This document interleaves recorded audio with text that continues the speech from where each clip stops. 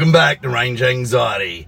It's a Sunday session. I'm your host, Martin Donnan, and today we're going to cover off a few things. But first up, thank you to Ludacris, one of my favourite performers, with Rollout, My Business. Now, while probably not Ludacris's most fabled work, I think Area Codes goes down, for those of you that are music aficionados, as being its best piece.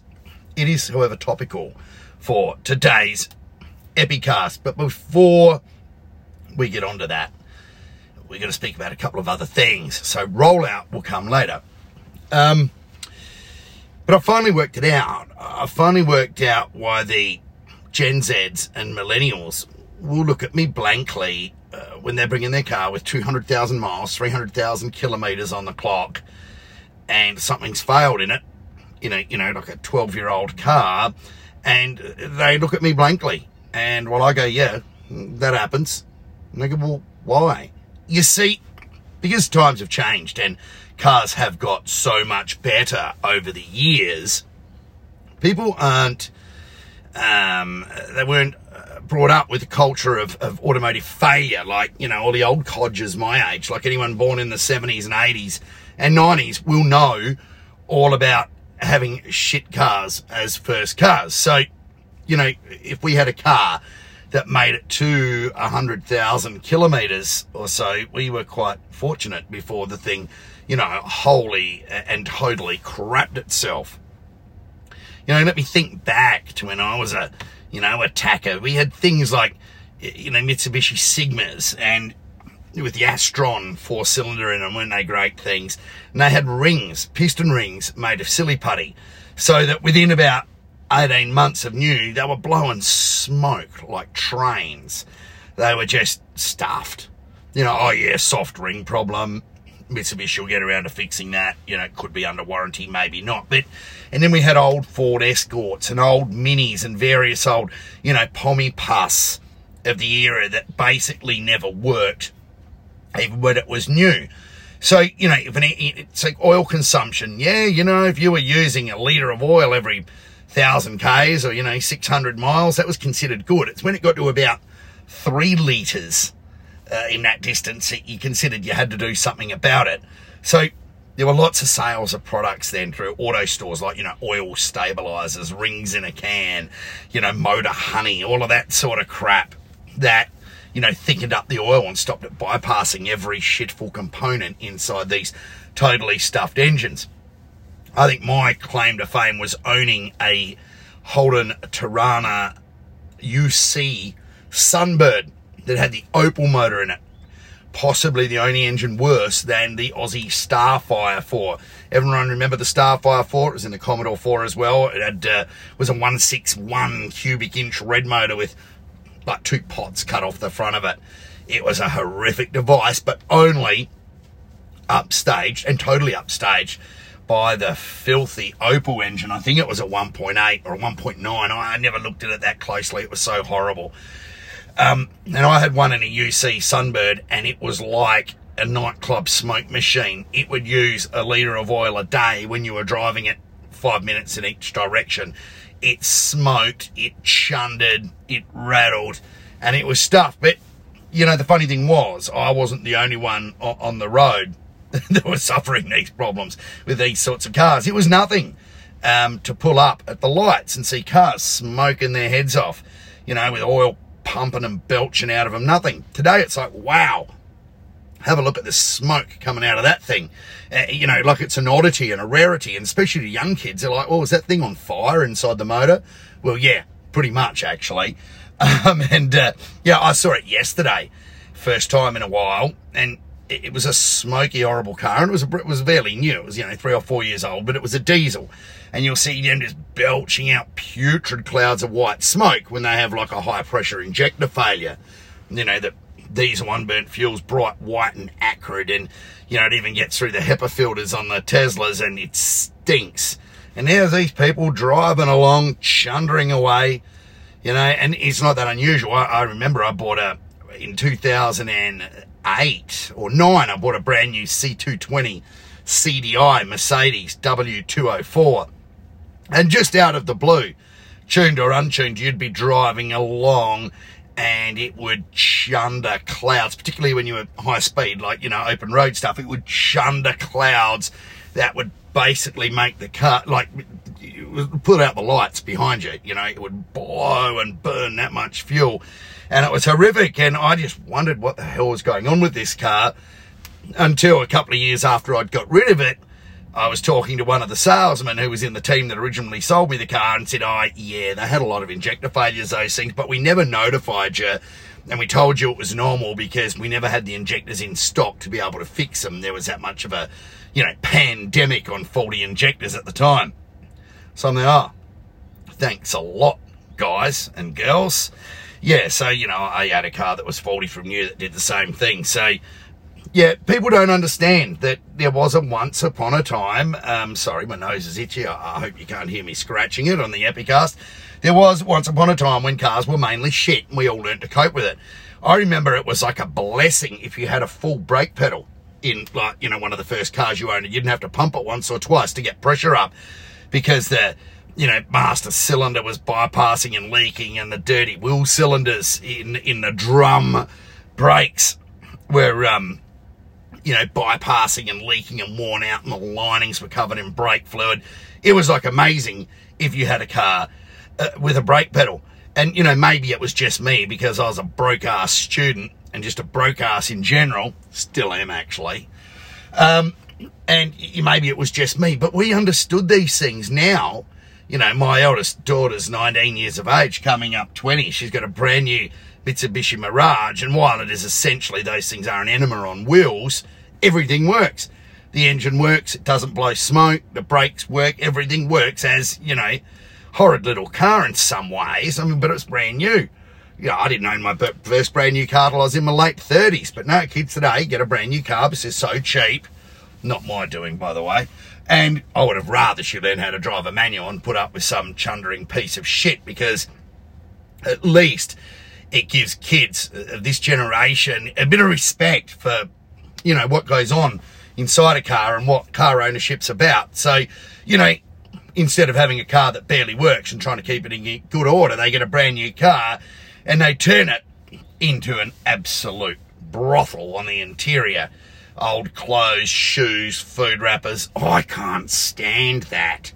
I'm always a stickler for having a cleanish car, In fact, I'll wash my own cars like once a week because that's sort of what we were brought up to do, but something that's sadly been missing from this current generation. So rather than sit here and show my age and talk about, how disappointed I am in the current generation, understand there is a cultural and a generation divide where people my age, you go, okay, well, your engine's lasted 200,000 kilometres, be happy. And when it's 200 or 300 1,000 kilometres old, don't try and double its horsepower and then go, wow, it's crapped itself, it's failed, something in it's broken, because you were bloody lucky to get there in the first place.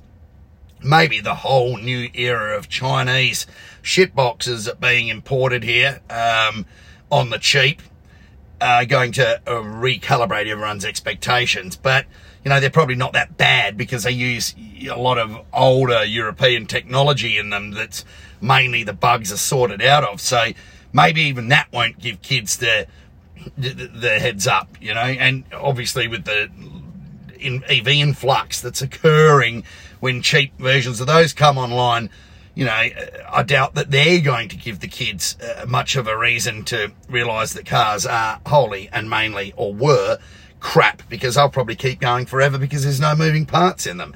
So yeah, it's a whole lot of fun having to bleed brakes and constantly check oil and, fill the oil and check the petrol every time you went to the gas station. Speaking of which, there's been some real funny memes online when talking of the gas shortage in the US, the cyber hack that have basically shut down the East Coast supply with the ransomware, which we don't pay terrorists. Well, the fuel companies, pipeline people, authority involved in this case certainly did. So don't worry, there'll be a hack every bloody week now. Easy money. people hoarding fuel. You know, we talk about the people on autopilot that are allegedly on autopilot, which has proven to be not so, that drove into a tree. What about the people with like aquarium bags, plastic bags full of gasoline, petrol in their trunks, boots, driving into trees and going up in flames? And, you know, it just proves that stupid is as stupid does, to quote Forrest Gump. Yep, it happens. So on to today's topic of a rollout.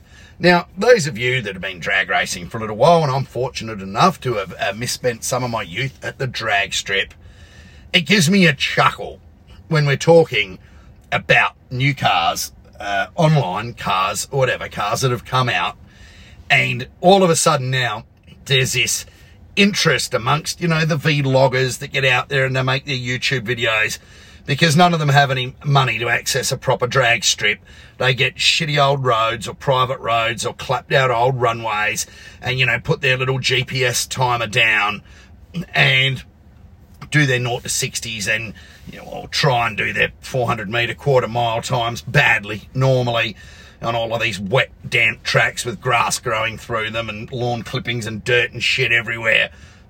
And so now it's like they're the cool because they don't use rollout. Well, they don't use rollout because, A, they don't know how a drag strip works, and they don't have access to the facility where rollout is used. Now, when we're talking about drag times, there's no grey area. Drag times are done on a drag strip, and in my opinion, it's even all right to use drag tyres if need be, because one thing those that have been to the track will know is that a prepared drag strip with a street tyre normally doesn't have, or in my experience, tell me if I'm wrong here, chime in, send me feedback to dtech, DTECH, at senet.com.au. What I was saying is normally a prepared drag strip with, you know, some track bite and burn off surface and something that's designed to work well with a drag tyre is absolutely hopeless and has less grip than the road for a road tyre. And then there's the guys there with their drag tyres are like normally livid at the guys with road tyres because their lack of grip and general shit and carry on that they do on the track rips up all the preparation that they need to get going. And in the words of the immortal Big Sean, they're wasting valuable track time. And he's dead right. It was quite funny when he first came out that many years at the LS1 Drag Nationals, but spot on the money, Big Sean. Hope you're listening. And yeah, so all of this is known, well known to people that have been around a drag strip before, but there's this whole new generation of vlogger viewers that study YouTube and will try and correct me when we're talking about drag times on the internet, specifically Facebook at the moment, and say, yeah, but was that with rollout? Well, what do you reckon, idiot? It's at a drag strip. You've got your pre-stage lights on. There's your rollout. What do you think's going on? It's like, hang on, we've analysed the metabolic structure of duck shit and we're going to alter this IHRA, NHRA approved CompuLink time card to take away the variance that rollout gives to keep a bunch of snotty-nosed vloggers happy. Grow a pair, get a grip, no one's interested. So what actually is rollout? Like, for those of you that haven't been to a drag strip before, try it. It's great fun. You make some great friends, great memories. For those of you that have, you're all over it already. The most common problem people people don't understand with casual or social drag racing is that your time doesn't start when the lights turn green, the Christmas tree, the countdown. The time actually starts when you break the staging beams in which there is the rollout. So you'll probably notice when you see a car drive up to a drag strip, there's a gap. It's about a foot. There's two beams there. They're photocell sensors. And the first one, you break, the top light on the tree comes on. There are two yellow lights at the top in your lane, or white lights. The first one comes on and says, you have broken the pre-stage beam. And the second one comes on when you have rolled forwards far enough to indicate that you are now in what's called pre-stage. Now, the moment you accelerate from that point in time in a non-heads up, in a normal timed event, the moment you actually turn those stage lights off by moving forward, your time starts. Now that distance is about a foot, 0.3 of a metre or so. It's not very far. It's a tiny, tiny, tiny little distance. It's not some great advantage or some great head start. But then people go, there's rollouts, so take a foot off. Well, and the vloggers will say, yeah, that rollout, that's a foot. Well, that depends too. In my limited knowledge and experience of drag racing, it would depend how you stage, whether you deep stage, whether you shallow stage. There are different ways you can stage to change what your elapsed time and mile an hour is going to be. Now we're talking when you're trying to cut tenths or hundredths. We're not trying to talk about when you're trying to chase half a second. That ain't happening. Right, drag strip is what it is. But the smart drag racers, the experienced guys, will stage and alter the way they stage within that foot to try and cook the head of their competitor, or try and get a reduced ET or an increased mile per hour. Drag racing is very, very technical. It's not something that a vlogger with a GPS or a drift box could really understand or get their head around, because most of them are numpties with a press car, right? Leave drag racing and putting it down or talking it up to those of us that have actually cut our teeth on it and had something to do with it. Now, I may have had that totally wrong, but that's the way I've always drag raced, and that's my understanding of how the beams work. So, Big Sean, if you're listening, if you want to send me an email and kick my ass or ring me up and tell me I'm wrong, then please be a Subaru WRX. They seem to haunt me, STIs. He came past. Now, I must be very, very careful when I leave here, because there could be coolant on the ground. I actually like WRXs. Oh, look, this is a supercar cruise. Integra Type R, DC. Oh, one of my favourite cars. Wow, there's a supercar cruise. I might have to join in and give them a bit of 400 volts of fun in a minute. Look, all of this talk of rollout came up because, as you know, I've been hanging out for the Tesla Model S Plaid, and a Plaid, Tesla Model S Plaid, and it's starting to break cover now. Deliveries are happening in the next 2 weeks, apparently. Sounds like something I'd promise. But no, they're out there. And some Canadian Tesla club was at the drag strip in Bakersfield, which is not far down the road from the Fremont factory in California, and just so happened to come across a filming episode for the Jay Leno show. Now, this may all be wrong, but Jay was there, and the Tesla Model S Plaid was there, and they got to watch it, and they sneakily filmed it, but they did not release the times because that is just not on, and they'll let Jay Leno do it.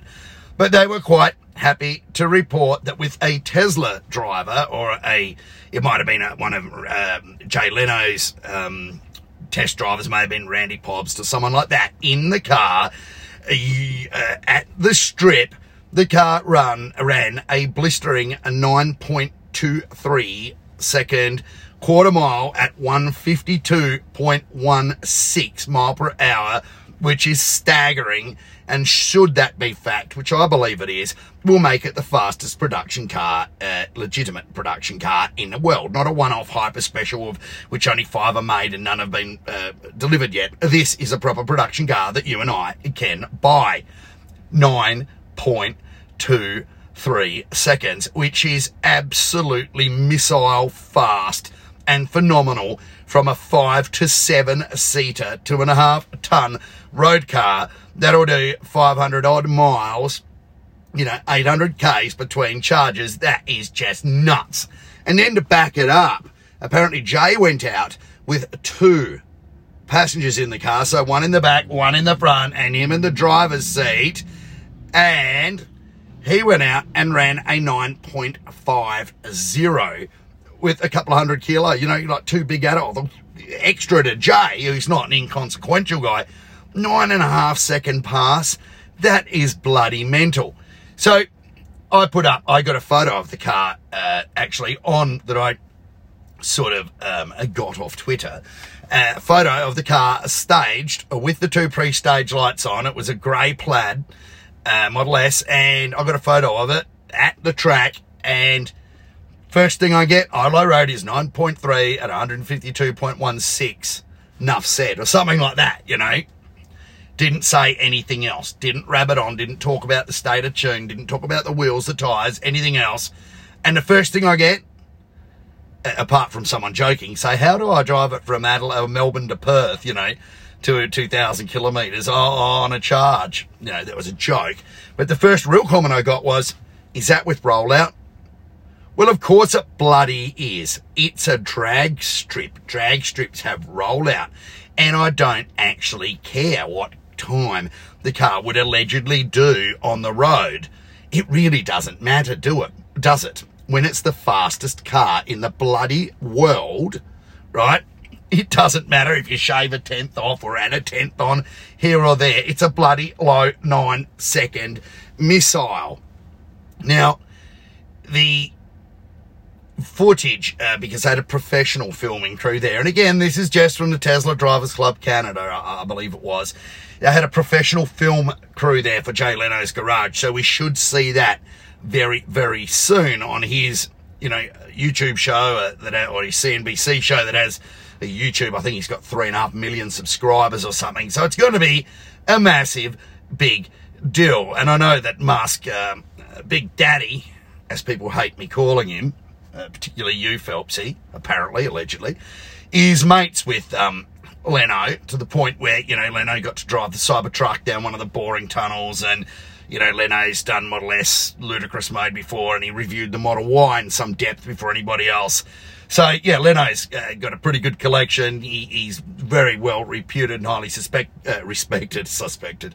If something's shit, Jay, you know, we'll say it's shit, and if something's going to peel your face off like the Model S Plaid's going to, he's going to say that too. So I think it's really good that if you're going to give your new hypercar, let's face it, it's a $220,000 in Australia hypercar. Anything that does a flat 9-second quarter or close to is a bloody hypercar.